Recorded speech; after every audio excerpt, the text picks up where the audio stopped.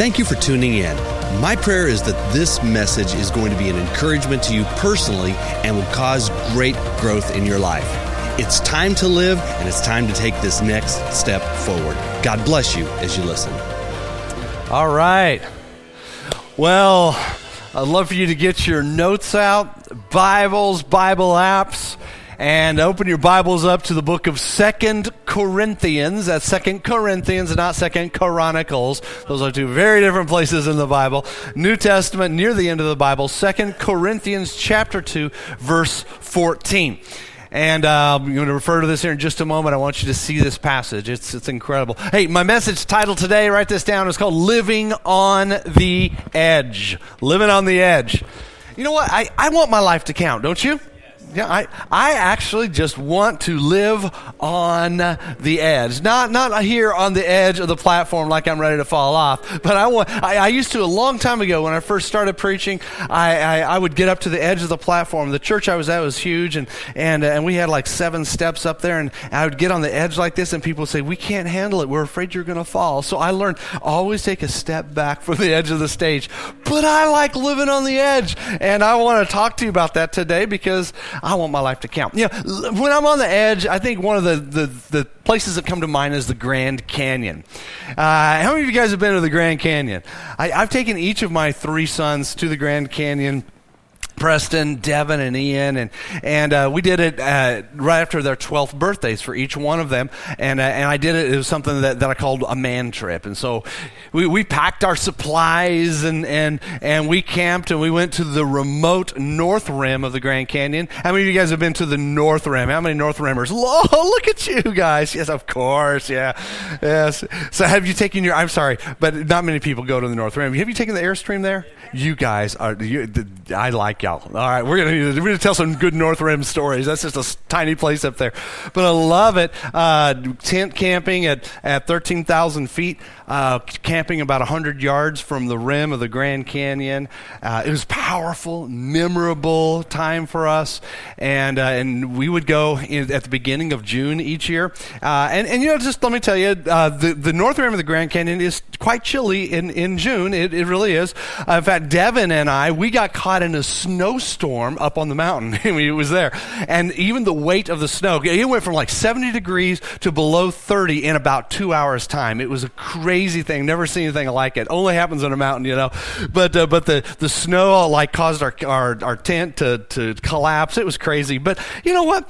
Each one of those trips, I would just enjoy with each one of my sons individually several days of hiking and relaxing and enjoying the clean yet thin mountain air, the aroma of pine. You know, when you're up there, you just feel like you're a million miles away from everyone and everything, and it's not real touristy there either. Everything familiar is kind of like gone. I love it so much. I even took all 3 of my sons there about 5 years ago, and we did another man trip where we did some backcountry hiking and camping for a few days and down into the canyon, and it was some extreme stuff. Those when I have my best stories from that. But you know what? Every time I've been there, I've had to come back to the city. But every time I've come back to the city, it's like I bring a piece of what happened to me on that mountain, I bring it back to the city with me. And here's the deal. Honestly, I think the church should be the same way. We come here and we experience this atmosphere and this presence of God, and it's not unlike the North Rim of the Grand Canyon. And then we take it right back into the heart of the city. You know, whenever we leave here, we walk back into a culture that envelops us, and there's a lot of negativity and hostility in that culture, and we have a choice. Are we going to carry the life of God in us, what we even receive here on Sunday mornings? Are we going to carry that with us into the culture, or are we just going to leave it here? I mean, are we going to take the presence of God with us into the city? And I hope your answer to that is a hearty yes. Now I want you to look in your Bible, 2 Corinthians 2:14. Now, if you're a city lifer, you've definitely heard this before, that we measure our success not by what happens inside the walls, but what happens outside the walls. And Paul was talking about this in this passage of Scripture. He was writing to the ancient Greek port city of Corinth, and he was describing how this works, of us working in culture. And I like it. Here you are, 2 Corinthians 2:14. But thanks be to God, who always leads us as captives in Christ's triumphal procession, and uses us to spread the aroma of the knowledge of Him everywhere. For we are to God the pleasing aroma of Christ among those who are being saved. That's us. And those who are perishing. That's those who have not yet given their lives to Christ. You know, back in those times when a city had won a battle, or an area, a region had won a battle or a war against another area, what they would do is they would take the captives. They would take those captives with them, and they would march them through the center of town in a triumphal procession, showing off their victory. That's what they did. So the captives would be there kind of marching down the middle of the street, and everybody would be cheering. Well, it's interesting because 2 Corinthians 2:14, it actually uses that same imagery that those people would have been very familiar with, saying, but we're kind of like that. It's saying that we are led by Christ in a triumphal procession through the middle of town, and we are His captives. Now, I hope you caught that when we read the Scripture. And I think that's a little bizarre. I don't see myself as a captive or a prisoner. But you are. You're a captive. You're a prisoner. And you're a prisoner to hope. It's just what we sang about. I've shared this with you many, many times. But we're like chained up to hope. That's just what gives us life. We're prisoners of hope, and God puts His prisoners of hope on display in the heart of the city. Think about it. And then He goes on to say that we really have this duty, and it's to release the fragrance and the aroma of Jesus everywhere. Wherever we go, we keep the scent of God coming out of us. Now, that, my friend, is living on the edge. Really, that's just it. I mean, it's bringing that fragrance and being that fragrance of Christ in the culture.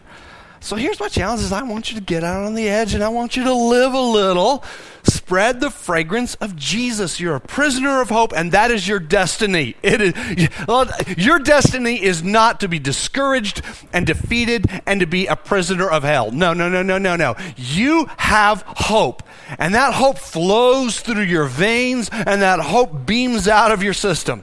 In fact, our theme scripture for the year speaks of it very well. I want you to look at this. It's on the screens, Isaiah 40:31. Will you read this with me, please? Come on, say it out loud with me. Those who hope in the Lord will renew their strength. I want you to say it better than that. Come on. Those who hope in the Lord will renew their strength. They will soar on wings like eagles. They will run and not be weary. They will walk and not be faint. Bam. That is talking about us. All right? It's talking about you. You don't want to live your life beat down anymore, do you? No, it's time to live on the edge. It's time to soar and run and walk and have that strength of God coming up behind you to lift you up. You know, when we were at the north rim of the Grand Canyon, I really had always longed to see this special bird, and Devin and I got to see it on our trip. It's called the California condor, and it is a bird that has a 12-foot wingspan, second largest bird in the world, largest in North America, but very, very seldom are seen, but they're around that area. We were just sitting on the rim, and we saw one of these condors, and I said, there it is, Devin, it's what we've been talking about, it's what we wanted to see. We just saw it begin to take off from the rim, and would just float on the air. You see, the air is rushing up out of the canyon, and it picks up those huge birds, and they just seem to float and go in circles effortlessly. It's one of the most beautiful sights I've ever seen. It's like God just put that huge bird on display for the world to see how they can soar when you allow the wind just to carry you away. You know why they soar? They soar because they live on the edge. They catch that updraft from the canyon. That's what lets them soar. And that's what Isaiah chapter 40 verse 31 promises us, is because God is like a spirit. He's like a wind, and it gives us strength, wind under our wings, wind that gives us a tailwind so we can run better, so we can walk better, so we can move better. So living on the edge, it gives us three types of strength. Here it is. Strength to soar, strength to run, and strength to keep walking. That is how God empowers you to live. Now, here's the question. How are you going to make it that useful? It's like, okay, Pastor, that's good. How are you going to make that useful? I mean, how can we actually take this and allow the fragrance of Christ to work through us? Well, Preston's going to talk to us practically about how that works. So will you welcome Mr. Preston back? All right. Thank you, Dad. All right, living on the edge. Does anybody enjoy weddings? Any fans of enjoying and attending weddings? I love weddings. Weddings are an enjoyable experience for me, especially recently. And I'm going to tell you about the first time I had a date to a wedding. A date that wasn't my mom. And it happened just almost 2 years ago. And it was with a young woman by the name of Dakota Armenta. And I was excited, elated for this. I call it a date. And we were heading on this date, maybe our third or fourth date. And little does she know that I actually RSVP'd us for this wedding, a +1, before I even asked her out. That's called faith in action, y'all. There we were on our way to a wedding on our date. And on the side of the road, we see that there are a couple cars that had recently got into some sort of altercation or accident. And as we drew closer, there was a silver car that was smashed into the median, and also this white van that had smashed against the wall, and these men began to pile out. As we got closer, we saw that inside the car was a young lady, and no one had stopped, and no one was coming over to her, so we briefly and quickly pulled to the side of the road. And we saw that this lady was in tears, and I jumped out of the car, and I said, "Baby, let me check on her," and I ran over to her and opened up the door, and this young lady is just crying, and tears are filling her eyes, and she's holding her wrist, and she's crying in pain over her wrist, and she's holding her hip, and I'm asking her where it hurts and what's going on, and I asked, "Can I pray for you?" And she says yes, and I begin to pray for her, and then I step back after I pray for her, and I said, let me make sure that someone's coming for you, and I'm going to call the paramedics or whatever needs to happen. And I look up and I see those guys, they're still just kind of looking around, and all of a sudden I hear my wife come behind me. And not my wife she's my girlfriend at the time, but she's my wife now. Praise Jesus for that. She comes behind me, and she jumps in, and she goes and she starts to take care and tend to the lady. And I had half expected her to just kind of hang in the car and let me handle the situation. And I look over and I see the guys in the van. They're looking at the van, and they're like, "Oh God, our van." And the lady in the car, she's like, "Oh God, my wrist." And Dakota's like, "Oh God, would you heal her?" And I'm thinking, "Oh God, I'm in love." And here's the thing. What distinguishes us as followers of Jesus is not how we behave when everything is going good. It's how we behave when everything is going wrong. And we find Daniel in Scripture in a similar place. And Daniel, if you have your Bibles, you can go with me to Daniel chapter 5, verse 12. Daniel chapter 5, verse 12. And let me give you a historical context on what's happening. This is the nation of Judah. Judah, and primarily the story takes place in Jerusalem under King Jehoiakim in about 597 BC. Jehoiakim was an arrogant king. He was a king who would go with the highest bidder, and Jehoiakim had loyalties to Babylon, but split his loyalties and decided to stop paying tribute to Babylon, banking that Egypt would help conquer or destroy this Babylonian kingdom or oppressor.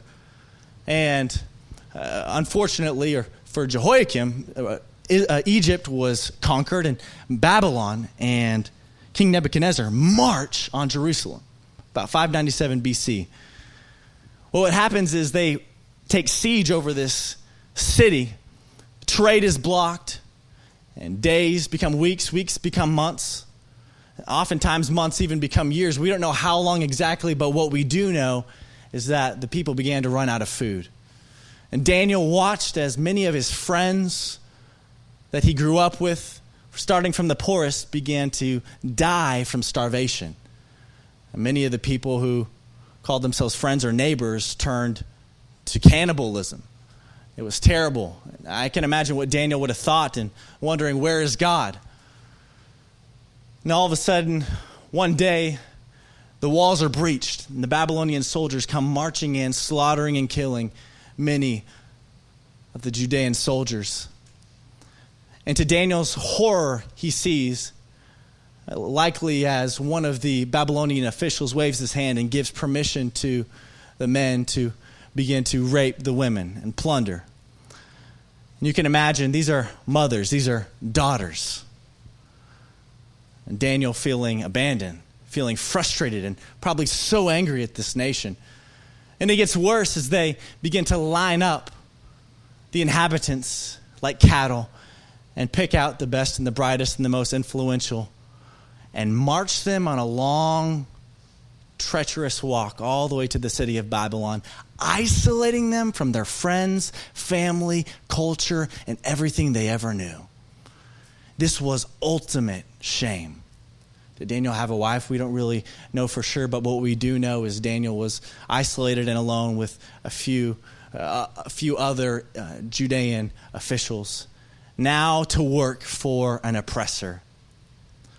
We find this passage in Daniel chapter 5, verse 12, and this just is to give you a snapshot of the brutality that is Babylon and King Nebuchadnezzar. And this is what happens when Daniel begins to serve. Scripture says, because an excellent spirit, knowledge and understanding to interpret dreams, explain riddles, solve problems were found in Daniel, whom the king named Belteshazzar. Now let Daniel be called, and he will show the interpretation. The king was having a dream and couldn't figure out the meaning of it, didn't trust his satraps or his interpreters or his magicians. And he said, who's going to interpret this dream? And one of the officials came and said, there's this guy who behaves a little bit different than anybody else. There's this guy who's kind of risen among the other officials, the nobles of the nations that we've conquered. And his name's Daniel. But what's interesting about Daniel, and this is him talking to King Nebuchadnezzar, literally the king of the world in a sense, saying, he's just got this spirit of excellence about him. Yeah. I don't know what it is, but he's different. He's your guy. And I'm going to read to you in Daniel chapter 6, verse 3, many years later, the kingdom of Babylon is conquered by Darius and the kingdom of Persia. And we see in Daniel chapter 6, verse 3, Daniel begins to rise to the top again. Yeah. So we know it's not by chance. Daniel chapter 6, verse 3, then this Daniel became distinguished above all the other presidents, satraps, because an excellent spirit was in him. Yeah. And the king, Darius, the king over the known world, planned to set him over the whole kingdom. So what was it about this Daniel? Daniel, he became distinguished not because of his culture, not because of his race, his background. Daniel became distinguished because of a behavior. Daniel became distinguished because of a spirit of excellence. What Daniel did, he did well. And the way Daniel behaved was different than everyone else around him. Why? Why would Daniel serve and rise and seek the well-being of an oppressor? Here's what Daniel knew. Daniel knew that if I don't, someone else will. And if I rise and I can influence this king, I can protect the well-being of my people. Daniel did, and he had a larger perspective than many of us live with. And what do we call that here around City Life, and the way that we treat people, and the environment and the feeling that you get when you walk in this room? Many of us, we've distinguished it and called it as vibrant servanthood. Back then it's a spirit of excellence, but today it's a vibrant servanthood. What is vibrant servanthood? How do you know? Are you a person of vibrant servanthood? And it's known by this behavior. We are the first to spring into action on an opportunity to serve. City Lifers, followers of Jesus, we are the first to spring into action on an opportunity to serve. Kids in Brazil who need school, who need food, who need opportunity, city lifers, we're the first to spring into action. In this city, when there's issue, when there's a car on the side of the road, I pray that we become the people that are not the second, not the third, but the first to spring into action on an opportunity to serve. When we live like that, like Daniel, we can just fathom or imagine how our lives are going to be elevated. Why do we serve? I mean, how do you fuel that? Well, the truth be told, you're asking, Preston, how does that fuel? Well, every behavior is often a byproduct of an internal belief. So what is the belief that fuels the behavior of vibrant servanthood? It's the same thing Daniel knew. The same thing that we must remember every single moment of every single day. And it's this: today is less about me than I think it is. There is freedom that comes when you know and you believe that your life is not about you. When life's not about you, you're not looking to be served. And those expectations aren't there. Then your frustrations go away. And a whole lot of us, I would be a whole lot happier if I really believed that today, every single day, was less about me than I thought it was. When life's not about you, guess what? It gets to be about other people. What would happen if we became a church like that? That was the life Daniel lived.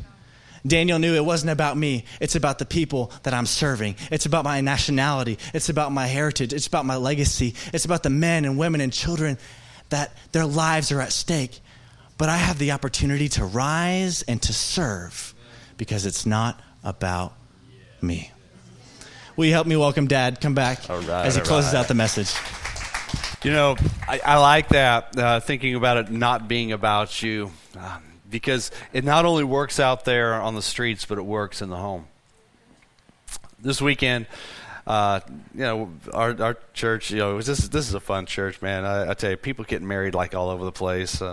But this weekend, Chris and Alex are getting married. Richard and Gabby are getting married, and I'm not going to Richard and Gabby's wedding because it's in Greece or something like that. But as I was doing the rehearsal for Chris and Alex, and I yesterday afternoon, I just started thinking about the two weddings this weekend. I just started thinking about all of the hours of preparation time that we went into with those couples and the council, and I just thought, you know what, the thing that makes these relationships work is neither one of these couples, and now there's not one individual in any of these couples that just makes it all about themselves. See, because a marriage only survives when both parties practice vibrant servanthood toward each other. That mutually serving each other creates a healthy, vibrant relationship. It does. Marriage can never be about yourself and all about your needs. Yeah, you have needs, but here's the deal. When you focus on the needs of the other person and both people are doing that, the marriage is successful. And that is the primary key for success in a marriage.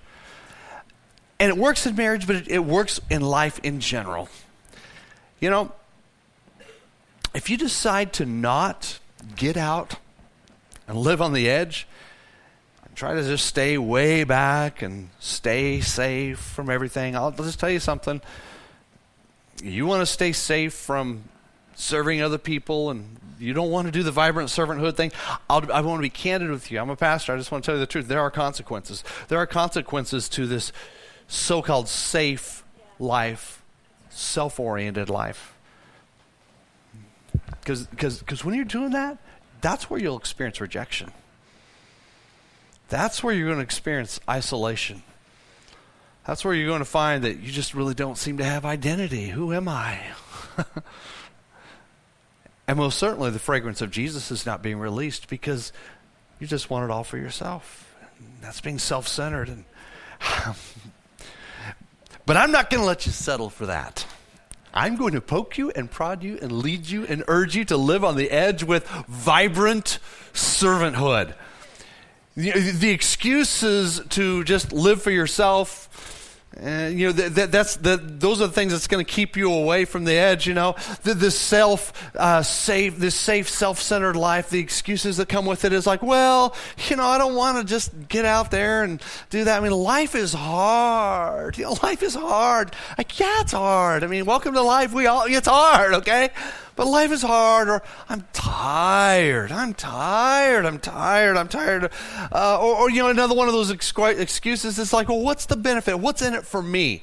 If something's not in it for me, I don't want a part of it. Well, you know what? That's all the self-destructive stuff. Another one is like, well, if I get out there and start getting around other people and serving others, people might find, about the truth about me, or people might find out about a flaw or a weakness I have, or I just don't know if I can do that.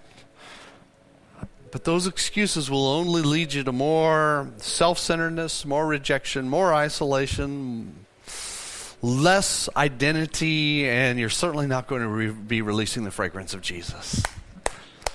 You want to live on the edge? Here's the way to do it. Change the way you believe. You have to begin to think different before you can get out on the edge. Before I could get out on the edge of the Grand Canyon, I had to think different because I'm scared of heights. You have to think different. Think different about it before you get out there. And you just begin to believe different. And the belief is really this. It's just to begin to believe that your hope is in the Lord. Your hope is not in yourself. You're not all that, okay? Change your belief. Begin to believe what Preston said. Today is less about me than I think it is. Believe that. That changes your behavior. Begin to live on the edge. You're going to exude this fragrance of vibrant servanthood. It's going to start in your home. It's going to be happening here in the church. It's going to be at work. It's going to be in the community. I encourage you to simply be the difference that you were transformed to be. What is God telling you need to do specifically today? What is it? What is it? What is it? What is that selfless act that you need to begin to initiate even today?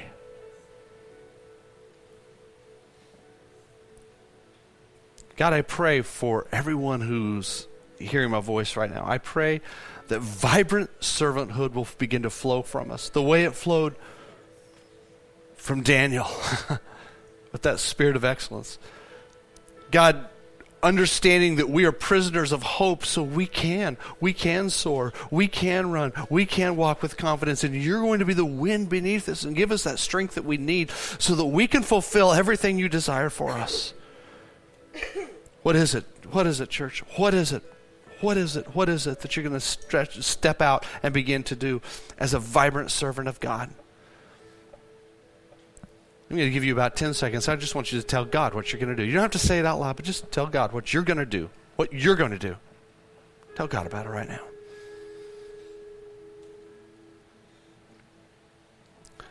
God, we choose to be people who act on what we hear. We don't want to hear the word of God and not be doers of it. We choose to be doers of the word. So God, we choose to take action on what you put in our hearts.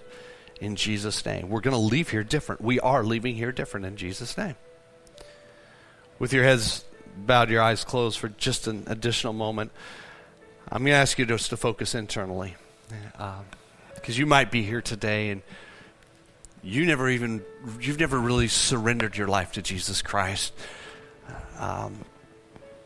You don't have a relationship with him, and if you want to have a relationship with the Jesus that we talk about, you want to make him the king of your life, I'm going to give you an opportunity to respond by lifting your hand. You just need to know this. So Jesus loves you more than you can imagine, and he died for you so that you can have life and life to the full, and that life can begin today. Today, it's your time to live. If you'd like to be included in our closing prayer and make Jesus Christ the Lord of your life, when I count to 3, I want you to lift your hand so I can connect my faith with yours so we can pray together.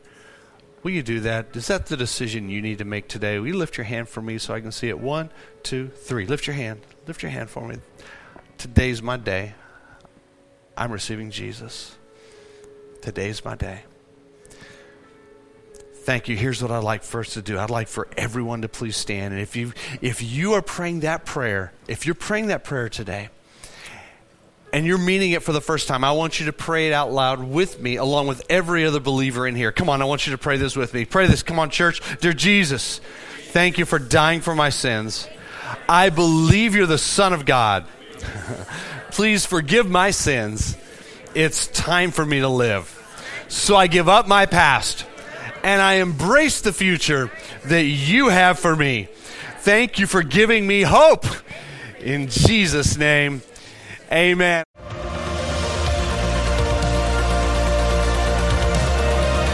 Have you discovered your street of influence? Whether it be family, government, business, arts and entertainment, faith, health and vitality, or education, head over to culturalstreets.com and discover your street today.